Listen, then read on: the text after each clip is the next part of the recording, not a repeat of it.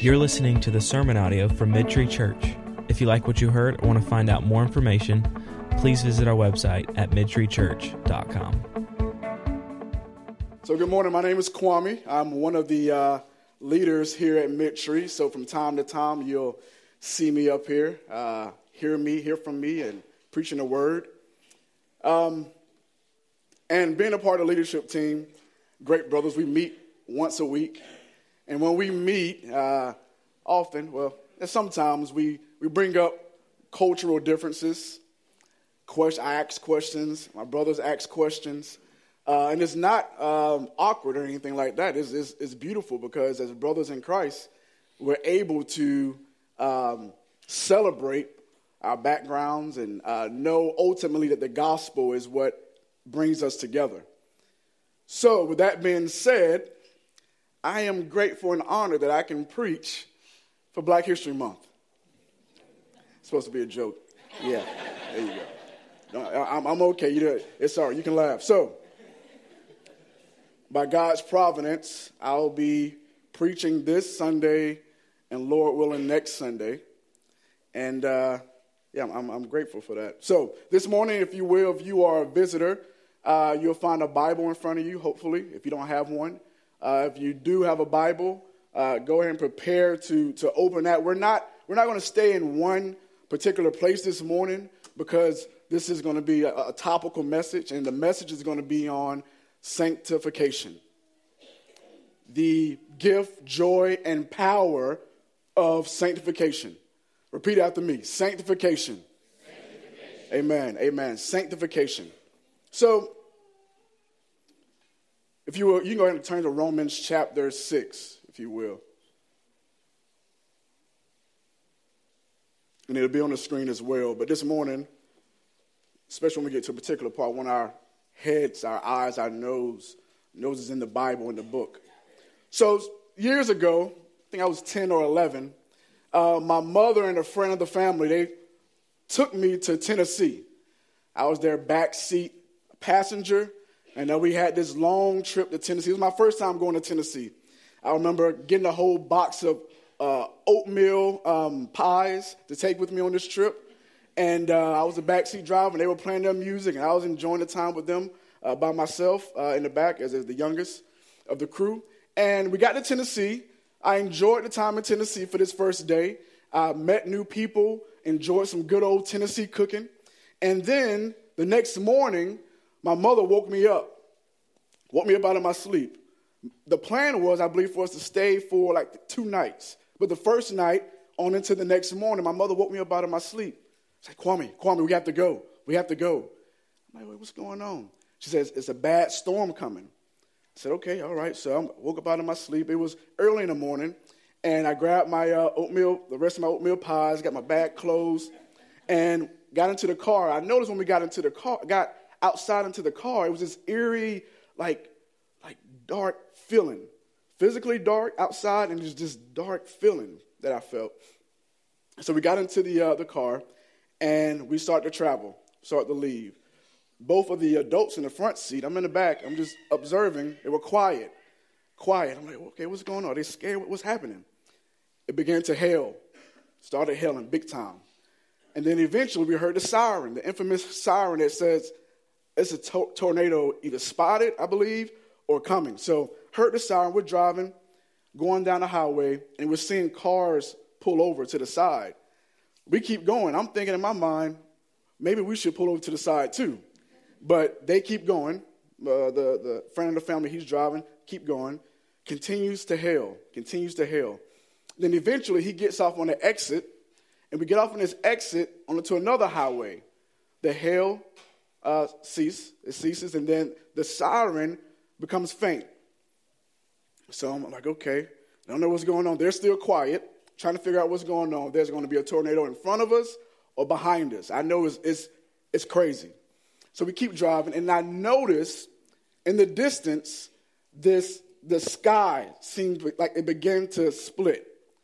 It wasn't a tornado coming, but the clouds were shifting, and it seemed like the sun was behind the clouds, but it was kind of shy, it seemed as if it were.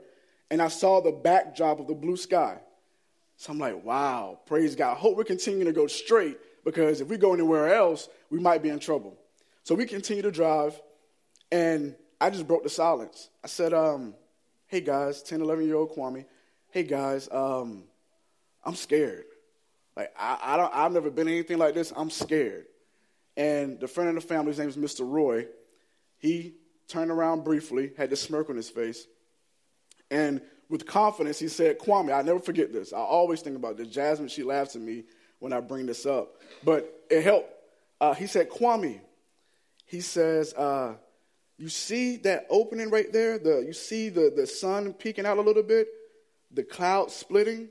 He said, that's where we're headed. He said, stay focused on that. That's where we're going. And I'm like, praise God. I didn't say praise God. I wasn't a believer. I said, oh, well, great. That's great. And I was just looking, and from him saying that and actually me seeing what was ahead gave me confidence that we were going to be okay. Regardless of what was going on around us, I knew that we were going to be okay. Mr. Roy told me we're headed this way. We were actually moving in that direction. We were going to be okay. I chilled, made an oatmeal pie. We straight. Kept on going straight. And just being reminded, as I said, I'll never forget that day and never forget that message from Mr. Roy to keep looking at this sky. Regardless of what's going on around, we're going to be okay. We're going this way. We're headed that way. We're going to be fine. The journey. If you're a believer in here, if you are trusting in the Messiah, Jesus Christ, you are now on a journey. That journey is going to lead to glorification. But that journey itself is sanctification. And we've heard the word before. Maybe you've grown up in church, sanctification. Oh, he's sanctified or she's sanctified.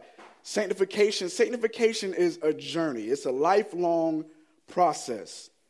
And so what I would like to do first is for us to know that with sanctification, brothers and sisters, as we talk about it this morning, let's not just think about the term of sanctification, or let's not just think about bad things to avoid to hinder our walk in Christ. All those things are very, very, very, get this in your heart, very important. But what I want us to think about this morning is how sanctification is a gift, how we can have joy, although sometimes it doesn't feel joyful in becoming more like Christ. It can be painful because the Lord is stripping things away from us, but how there can be joy in our sanctification, and then what the power is that guides us in our sanctification, or who guides us in our sanctification. Praise be to God. So let's start the term, sanctification. I'm not just going to set on this. I just want us to kind of get a grip on what sanctification is. So sanctification, the Westminster Shorter Catechism, question number 35, says sanctification is the work of God's free grace, whereby we are renewed in the whole man after the image of God, and are enabled more and more to die into sin. Read that part again. And are enabled more and more to die into sin and live unto righteousness. Another definition from this bald-headed guy I know, sanctification is looking at the one who has all the power to change you and rejoicing in his salvation as you pursue the means of grace for holy and meaningful change. And it's when change actually happens. It's often slow, but it actually happens. And the Lord laid that on my heart. This is maybe like 2 weeks ago. Like I was actually in my heart going through pruning, as we all will if you are in Christ. The Lord was revealing some things in my heart to me, but at the same time showing me that he is not going to leave me, although at times I am messed up. That he is going to continue to conform me into the image of his son. And that is often slow, but change will actually happen. Another definition, you may not see it on the screen, but I'll read it here. Sanctification is is not the absence of indwelling sin. It's the spiritual walk, sometimes spiritual crawl, within and towards the for sure love and victory for us in Christ, despite the wickedness that remains in us and around us. One more for you. Sanctification is when the people of God walk by the grace of God in holiness and to holiness because of the call of God to be holy as he is holy. And this is not done perfectly, brothers and sisters. It's not. But we have a perfect God and a good God who's going to make sure that our sanctification is complete. And that leads me to our first point, the gift of sanctification.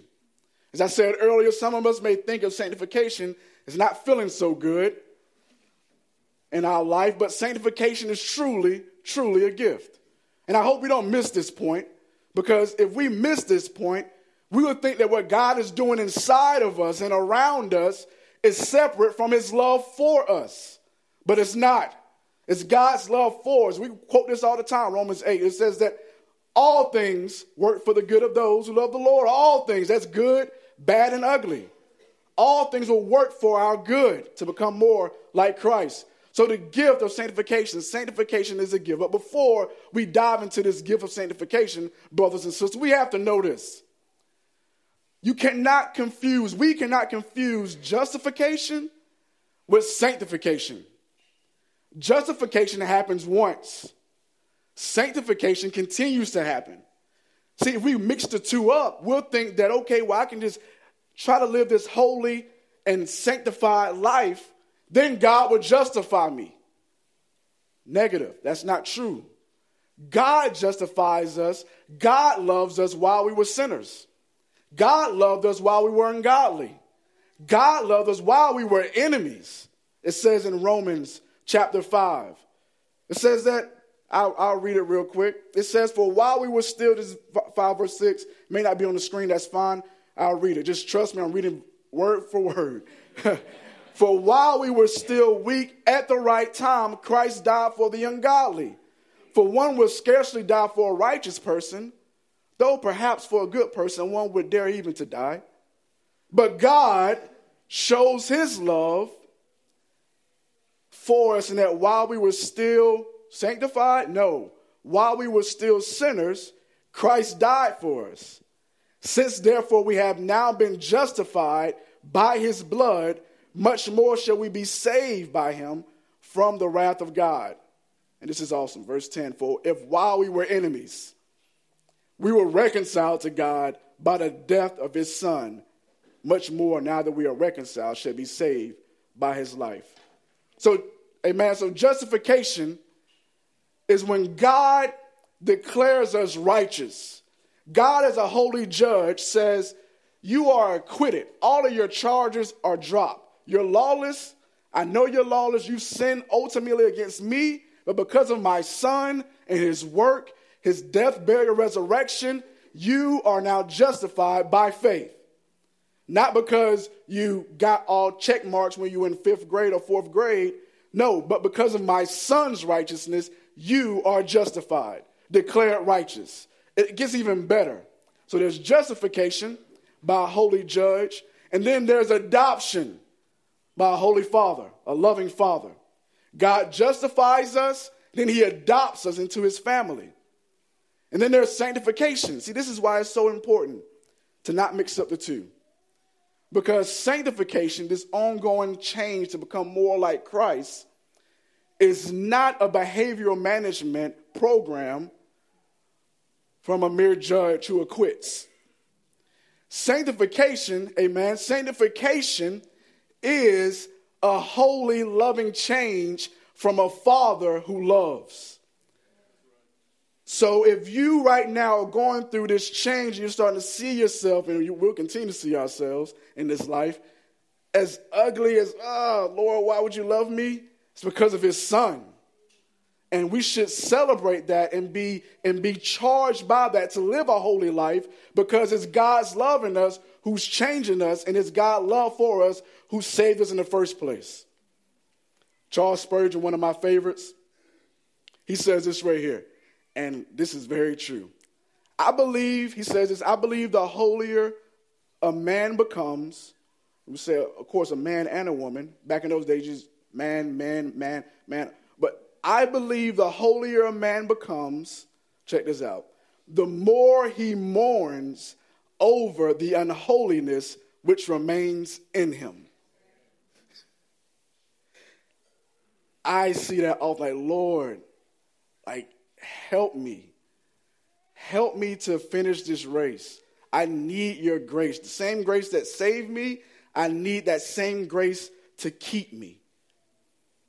So, from God making us righteous and making us his children, God has also called us to live in a different way because we are now different people. We're now justified people, adopted people of God to continue in sanctification. Some verses from Romans chapter 6. I asked you to turn there earlier. And I will start with chapter 6, verse 4. Paul writes, he says, we are buried, therefore, with him by baptism into his death, in order that just as Christ was raised from the dead by the glory of the Father, what does Paul say next?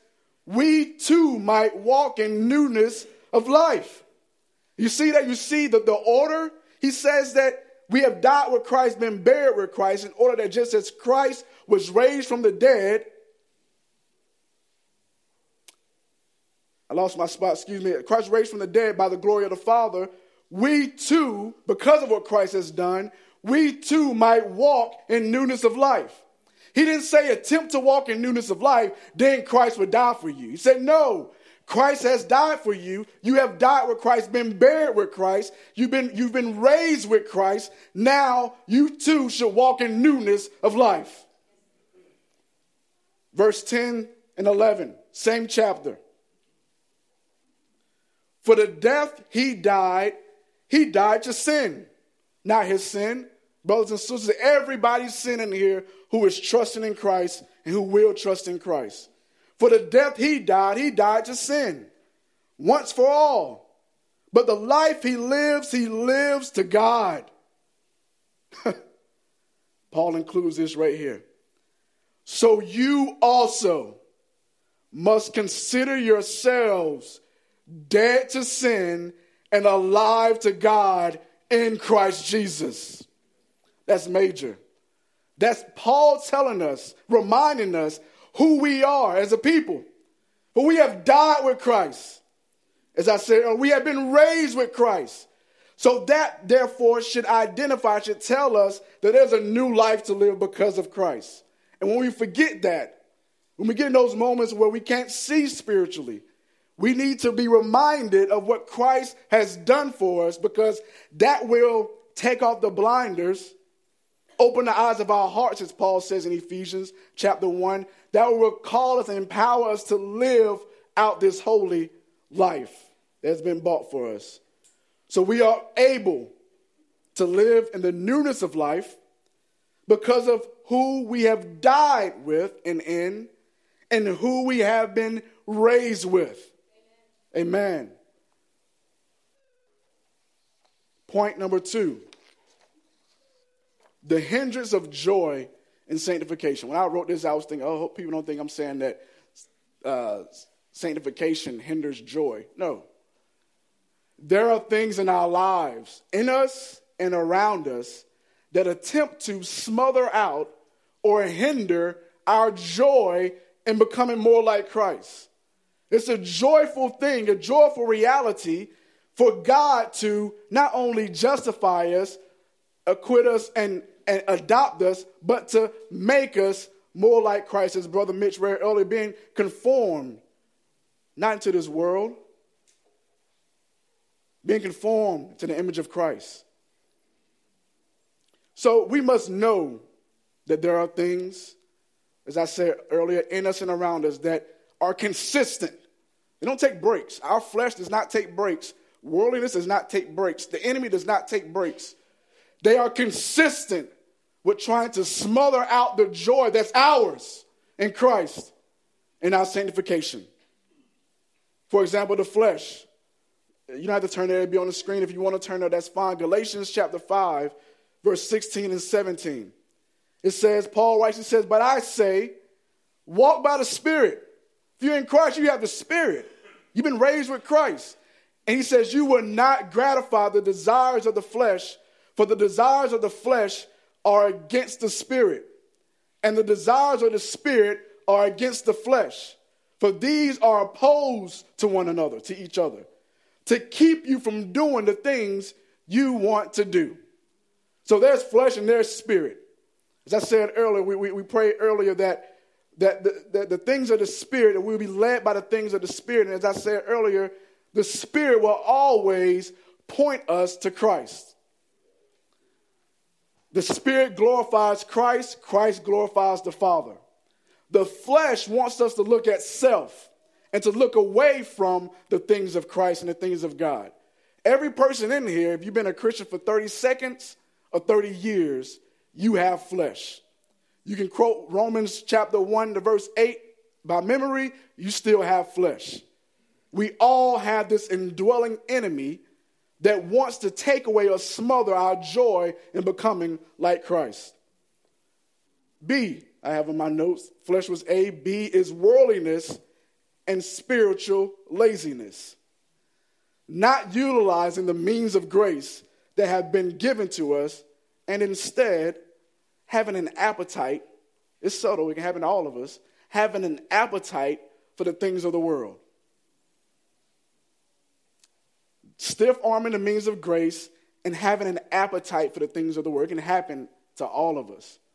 We're on social media too long, Netflix too long, or whatever. Before we know it, our hearts have turned cold towards the things, towards loving others, evangelizing, or getting up with a brother or sister. We begin to isolate ourselves and become individuals, and therefore our appetite becomes the things of the world. But guess what? For all of us, the Holy Spirit is not having it. If we've been justified in Christ, made alive, and we are adopted children of God, the Holy Spirit will be grieved by that appetite. And the Father would discipline us because of that appetite and put us back on the right road to continue to look more like Christ. Sanctification, amen. So we have to fight against those things. Those things will attempt to hinder or smother our joy. Also the enemy.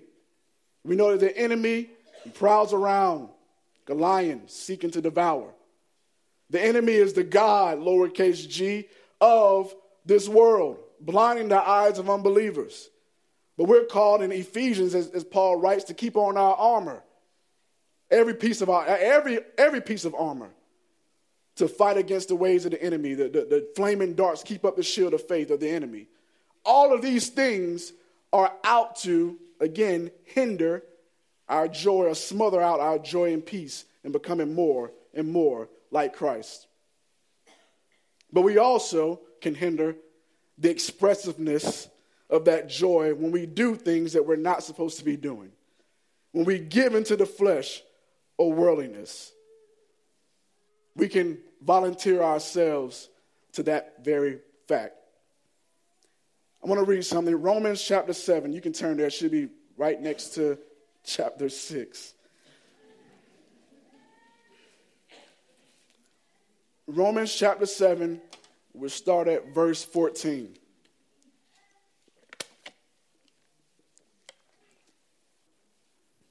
The Apostle Paul writes, "For we know that the law is spiritual, but I am of the flesh, sold under sin. For I do not understand my own actions. For I do not do what I want, but I do the very thing that I hate. Now if I do what I do not want, I agree with the law, that it is good. So now it is no longer I who do it, but sin that dwells within me. For I know that nothing good dwells in me, that is, in my flesh. For I have the desire to do what is right, but not the ability to carry it out. For I do not do the good I want, but the evil I do not want is what I keep on doing. Now, If I do what let me go back. Paul is, now if I do what I do not want, it is no longer I who do it, but sin that dwells within me. So I find it to be a law that when I want to do right, evil lies close at hand. For I delight in the law of God in my inner being. But I see in my members another law waging war against the law of my mind and making me captive to the law of sin that dwells in my members. Wretched man that I am, who will deliver me from this body of death? Now stop there. This is the Apostle Paul. The apostle, the Lord Jesus Christ, by the will of God.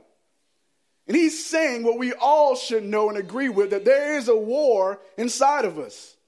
There is a raging war inside of us, and that is our flesh. God has a holy law. Our flesh says, thank you for your holy law. I'm going to do the opposite. That's in all of them. When we want to do right, evil lies close at hand. And Paul may not be talking about he's not talking about a habitual lifestyle of sin. Paul's looking at the law, and the core of the law, for example, earlier in chapter 7, he mentions coveting. The law says not to covet his heart.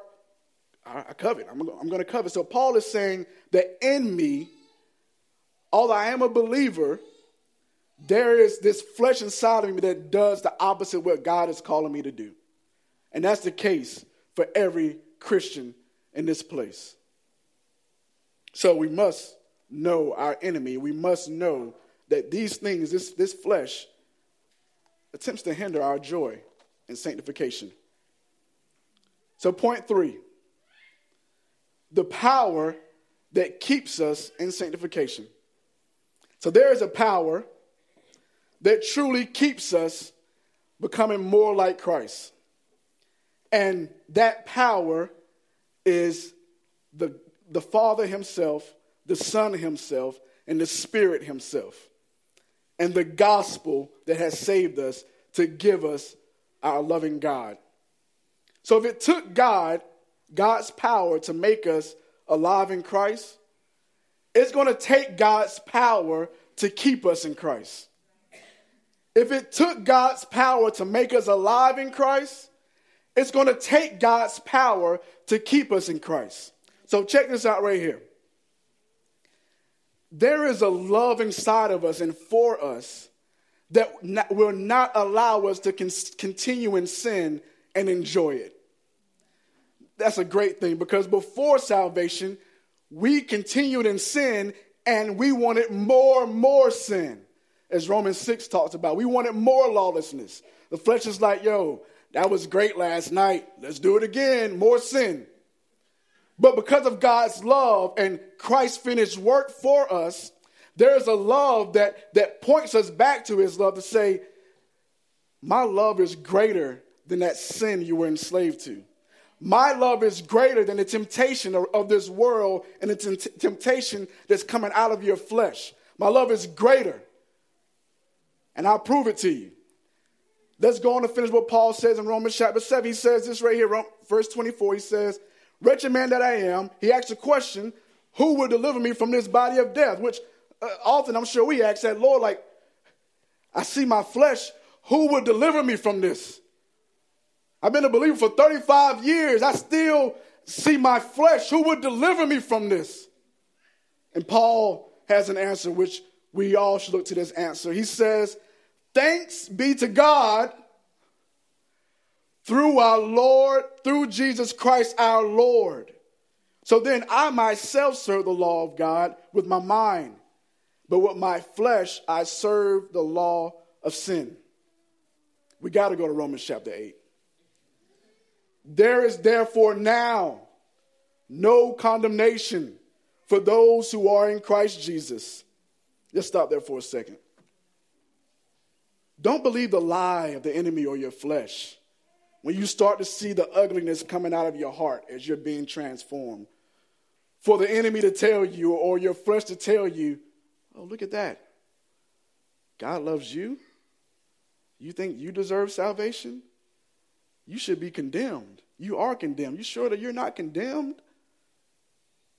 Again, you don't deserve salvation. We need to tell, by God's grace, tell our flesh, ourselves, or whoever, you're right, I don't deserve salvation. That's the point. It's because of Christ I have salvation. And even though I am struggling, even though I see the reality of my flesh, there is no condemnation for those who are in Christ Jesus. There's none. Get out of here, scram. No condemnation for those who are in Christ Jesus. And Paul goes on to say, verse 2, for the law of the Spirit of life has set you free in Christ Jesus from the law of sin and death. For God, not Kwame, not Brother Mitch, not Brother Jimmy, not Sister Jasmine, love you, babe, wherever you are. For God has done what the law, weakened by the flesh, could not do. How do you do it, Paul? By sending his own Son in the likeness of sinful flesh. And for sin, he condemned sin in the flesh. In Jesus' flesh, he came in the likeness of sinful flesh. He was not sinful like we are, but he came in every way like us, but yet without sin, tempted in every way, but yet without sin, and sin was condemned in him. Why? Verse 4, in order that the righteous requirement of the law might be fulfilled in us, who walk not according to the flesh, but according to the Spirit. Who walk not according to the flesh, but according to the Spirit. For those who live according to the flesh set their minds on the things of the flesh, but those who live according to the Spirit set their minds on the things of the Spirit. For to set the mind on the flesh is death, but to set the mind on the Spirit, continue to keep in step with the Spirit, as Galatians talk about, walking by the Spirit is life and peace. It's a sanctification. Keep in step with the Spirit, even in light of your sinful, sluggish, heavy, hell-bound flesh. Keep in step with the Spirit because of what Christ has done for you. For the mind, verse 7, that is set on the flesh is hostile to God. Are there any unbelievers in this room, in this place? You do not have the Spirit of God. I say this in a loving way. Even if you are an executive in your organization, or you dot your I's and cross your T's and things like that, your flesh is hostile to God. Your way of life and way of thinking is hostile consistently to God. Our flesh that we have is hostile to God. For it does not submit to God's law. Indeed, it cannot. Those who are in the flesh cannot please God. You, however, brothers and sisters, are not in the flesh, but in the Spirit. If in fact the Spirit of God dwells in you. Anyone who does not have the Spirit of Christ does not belong to him. But if Christ is in you, although the body is dead, this passage gives me wings. Better than Red Bull. Gives me wings because when I see the crumminess of my flesh, and I'm reminded that it's Christ in you, although the body is dead because of sin, the Spirit is life because of righteousness. If the Spirit of him who raised Jesus from the dead, check this, dwells in you, he who raised Christ Jesus from the dead will also give life to your mortal bodies through his Spirit who dwells in you. And one more verse, and for chapter 8. So then, brothers and sisters, we are debtors not to the flesh to live according to the flesh. We're not. We're not debtors to the flesh anymore. We're no longer condemned, that we're in Christ. We live and walk by the Spirit. We're called to. So guess what? Out there, if we're no longer debtors to the flesh, we owe the flesh nothing. When the flesh comes around, like, man, a sister or whatever, brother, sister, who you're inside of, the flesh is inside of, you need to snap back at old girl for trying you like that. That's the flesh. You need to just do all the things the flesh calls you. Like, no, We need to tell the flesh, it may sound silly. If you have to, actually tell the flesh, I owe you nothing. What are you doing here? Keep in step with the Spirit. That'd be just like me. Say if I paid the van off, which we're working on. Say if I paid the van off. Debt's clear, right?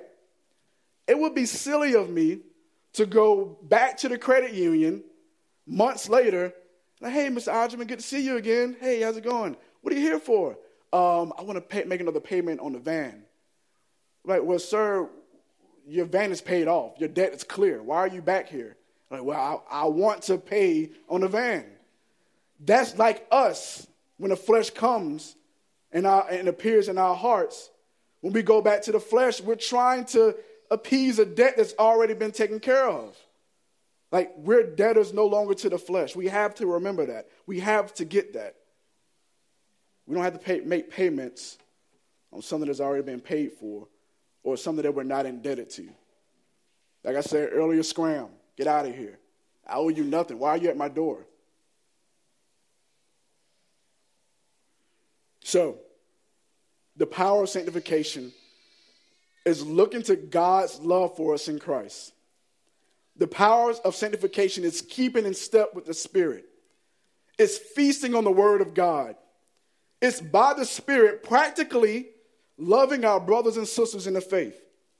It's pursuing the lost with the gospel. We got to be careful not to be entertained by the lost or entertained by the world.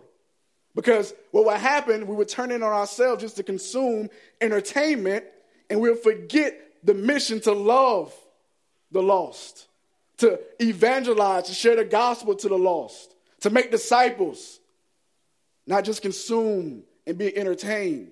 Like those people have souls that the gospel needs to reach. I'm not against Netflix. We watch Netflix and anything and stuff like that. We have to keep our minds clear, minds renewed, and remember the mission. The power of sanctification is abiding in Christ to bear much fruit, as John 15 talks about. So we must remember the power that is ours, the Holy Spirit, the Father, the Son, the gospel, the power that is ours to continue in sanctification. Because God is going to finish the work. He's going to finish the work. And if you're justified, you're no longer condemned, but God's going to do what he has to do to make sure that we look more and more like Christ.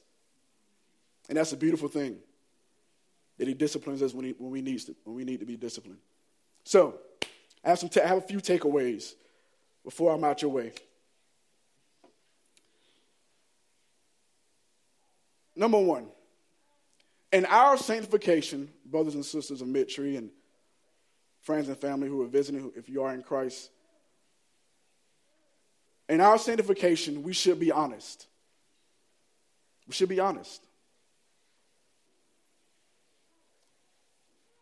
The flesh is more powerful than our willpower. Worldliness is more enticing than our resolve to do what is right. So we must be honest with ourselves, as Paul was honest in Romans chapter 7. We must say and realize, like, I can't do this on my own. I need that same power that saved me to keep me. I cannot do this on my own. Be honest with one another. Brother, sister, hey, I'm struggling. Can we meet up for coffee? Like, I'm turning cold towards my family. I'm spazzing on people at work. Like, hey, let's meet up for coffee. I'm going to be honest with you. I don't know where I am right now spiritually. We must be honest. So, brothers in Christ, I have a question for us.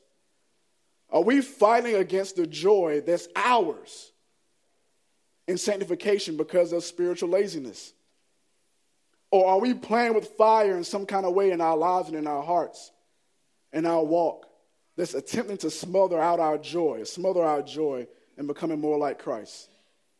We must be honest with ourselves, and we must repent and continue by faith with one another. Sisters in Christ, are you fighting against the joy that is yours in sanctification because of the trap of comparing yourselves to someone else, or discontentment you must be honest with yourselves and repent and continue by faith. Body of Christ, are we fighting against the joy that's ours by becoming isolated or giving into individualism and forsaking fellowship and thinking that in order to fellowship in the right way, we have to have everything together? We must repent and by faith keep in step with the Spirit and continue on in our sanctification. Actually, that is everything, especially coming together, that's part of sanctification. We come together, if we're honest with ourselves, we're fragile, we're weak. We must be honest with ourselves that God is not judging us based on our weakness or the trouble with our flesh. God judged Christ because of that. And in Christ, we've been raised into newness of life. Unbeliever, if you're an unbeliever, do you realize that sanctification is not, and I say this in a loving way, right now, sanctification is not a part of your spiritual makeup. So if there's no sanctification, my friend, there's only condemnation. You must be justified. You must be adopted in order for sanctification to begin. So in order to be justified, you must turn from your sins and your own righteousness and trust in Christ. And this is what it means to trust in Christ. You see and realize by God's grace that you have sinned against God. If you are a human being, you are created in the image of God, which shows the severity of your sin against God because you were created to glorify God as the pinnacle of his creation. But we have all sinned against God. God says, don't lie, don't steal, don't cheat, don't commit adultery in your heart, things like that. And if we look at our hearts, we've all said, thank you for those commandments. Peace out. I'm going to do me. We've all done that. Even as a toddler, I don't have to teach my child to say no. She's going to say no because she wants to do what she wants to do. We're born with this internal selfish heart to look to self. But what God has done, in spite of our sins, our lawlessness against him, which is first against him, God has sent his son, as I said many times before, to live the life that we were supposed to live. Jesus never, ever, ever sinned. He was born of a virgin, human in every way, fully God, truly man. And Jesus lived this perfect life, always glorifying the Father. And it was for us. His righteousness is for us. I'll get to that in a second. At the end of Jesus' life, Jesus lays down his life to be crushed on a cross. It was the wrath of God that crushed Jesus. The just wrath of God that all of us deserve. Jesus, in his perfect life as a sacrifice, bore the wrath of God. And he died. He actually died. If there was a monitor there, it would be flatlined, dead. He didn't deserve to die. Jesus could have came as a human and lived forever as a human without dying. But he died because of us, our sins, for all who are trusting in Christ. And 3 days later, he's raised from the grave to never, ever, ever die again. In his resurrection, he gives us his righteousness. So the Father sees us, if we're trusting in Christ, even in the process of sanctification, ultimately God sees us as if we lived the life that Jesus lived. You're struggling, having a bad day, know that your true identity is that you are hidden in Christ and you have the righteousness of Christ, and no one can take that away from you. So unbeliever, know that in that also Jesus was raised from the grave and he ascended back to the right hand of the Father. He's coming back for his church, and he's coming back to judge the world. If we're not found in him, we have to pay. There's going to be payment. We have to pay for our sins. An eternal offense against an eternal God is eternal consequence. So those who are not trusting in Christ, it's a free gift, but at the cost of a great Savior who now reigns. And he's calling all men and women everywhere with ears to hear to repent. Drop everything and trust in Christ and his finished work, and you will be saved. I'm going to wrap up in a few. Humble, point number 2, we must be humble in our sanctification. We must know that our sanctification, some people who've been being sanctified for years, and you may have more fruit than Brother John or Brother Jim, but you must remain humble. Your sanctification, the increase of your sanctification is not because of you. It's because of God working in you for you to respond to him working in you. So if you have a spouse, friend,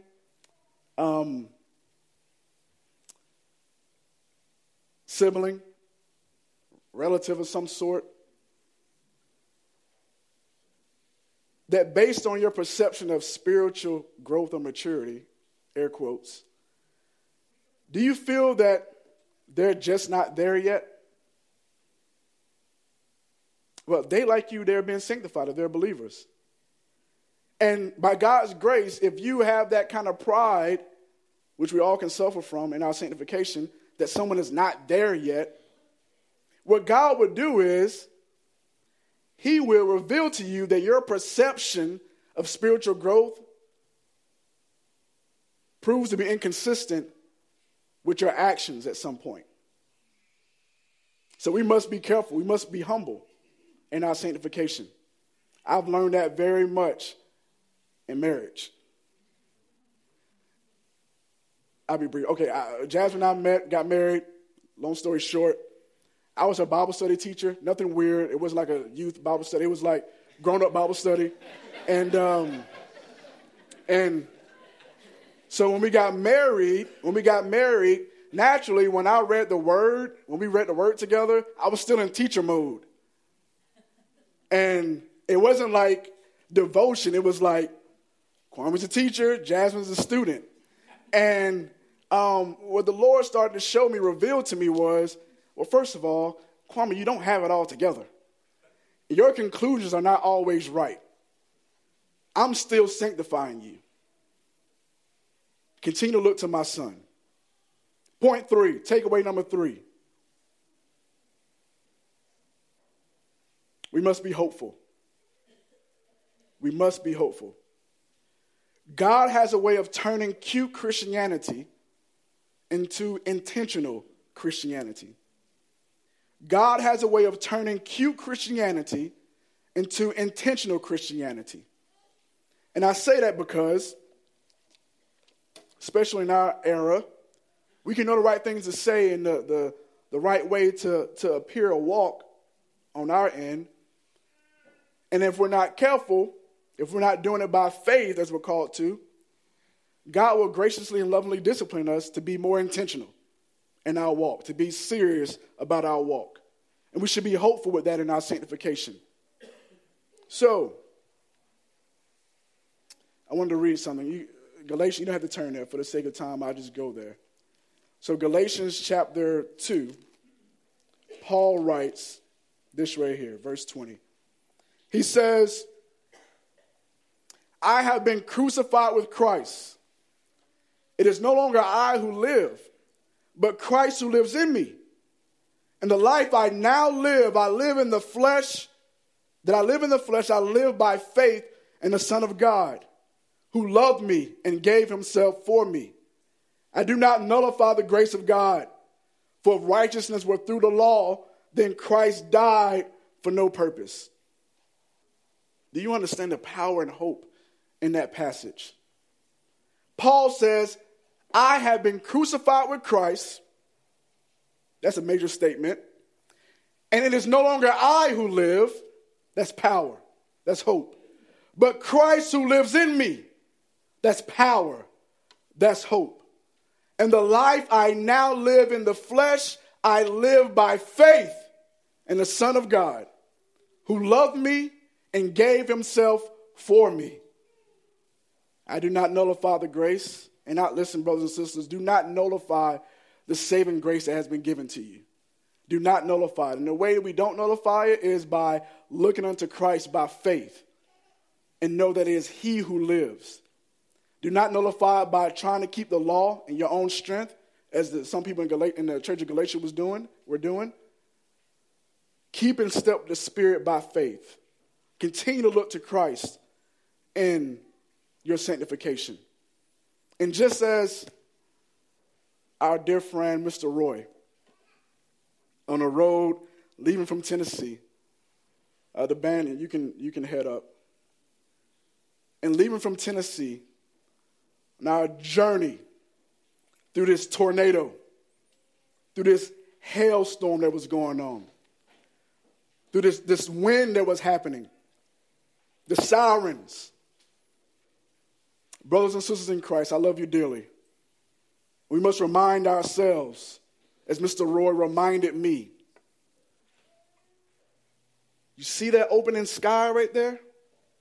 You see the clouds going this way, going that way. You see the sun kind of peeking out. You see the backdrop of the blue sky. Mid-tree brothers and sisters, in your sanctification, look that way. And what's that way is the gospel. That blue sky in the midst of your storm and sanctification, in the midst of your reality and seeing your brokenness, you must continue to keep your eyes glued to the gospel, to God's love for you because he loves you. You must look to Christ, who you are hidden in. Christ who calls us to abide in him, who says, apart from me, you can do nada, nothing. We must look to him and not nullify the grace of God. We must continue on the road to glorification, because that's the promise. Sanctification. There's going to be glorification. It's coming. Continue to look to the opening sky, because that's where we're going. That's where we're heading. So fight. Fight well by faith. Do not nullify the grace of God. Know that sanctification is a gift. There's joy. And there's power. Be honest. Be humble. And be hopeful. Let's pray together.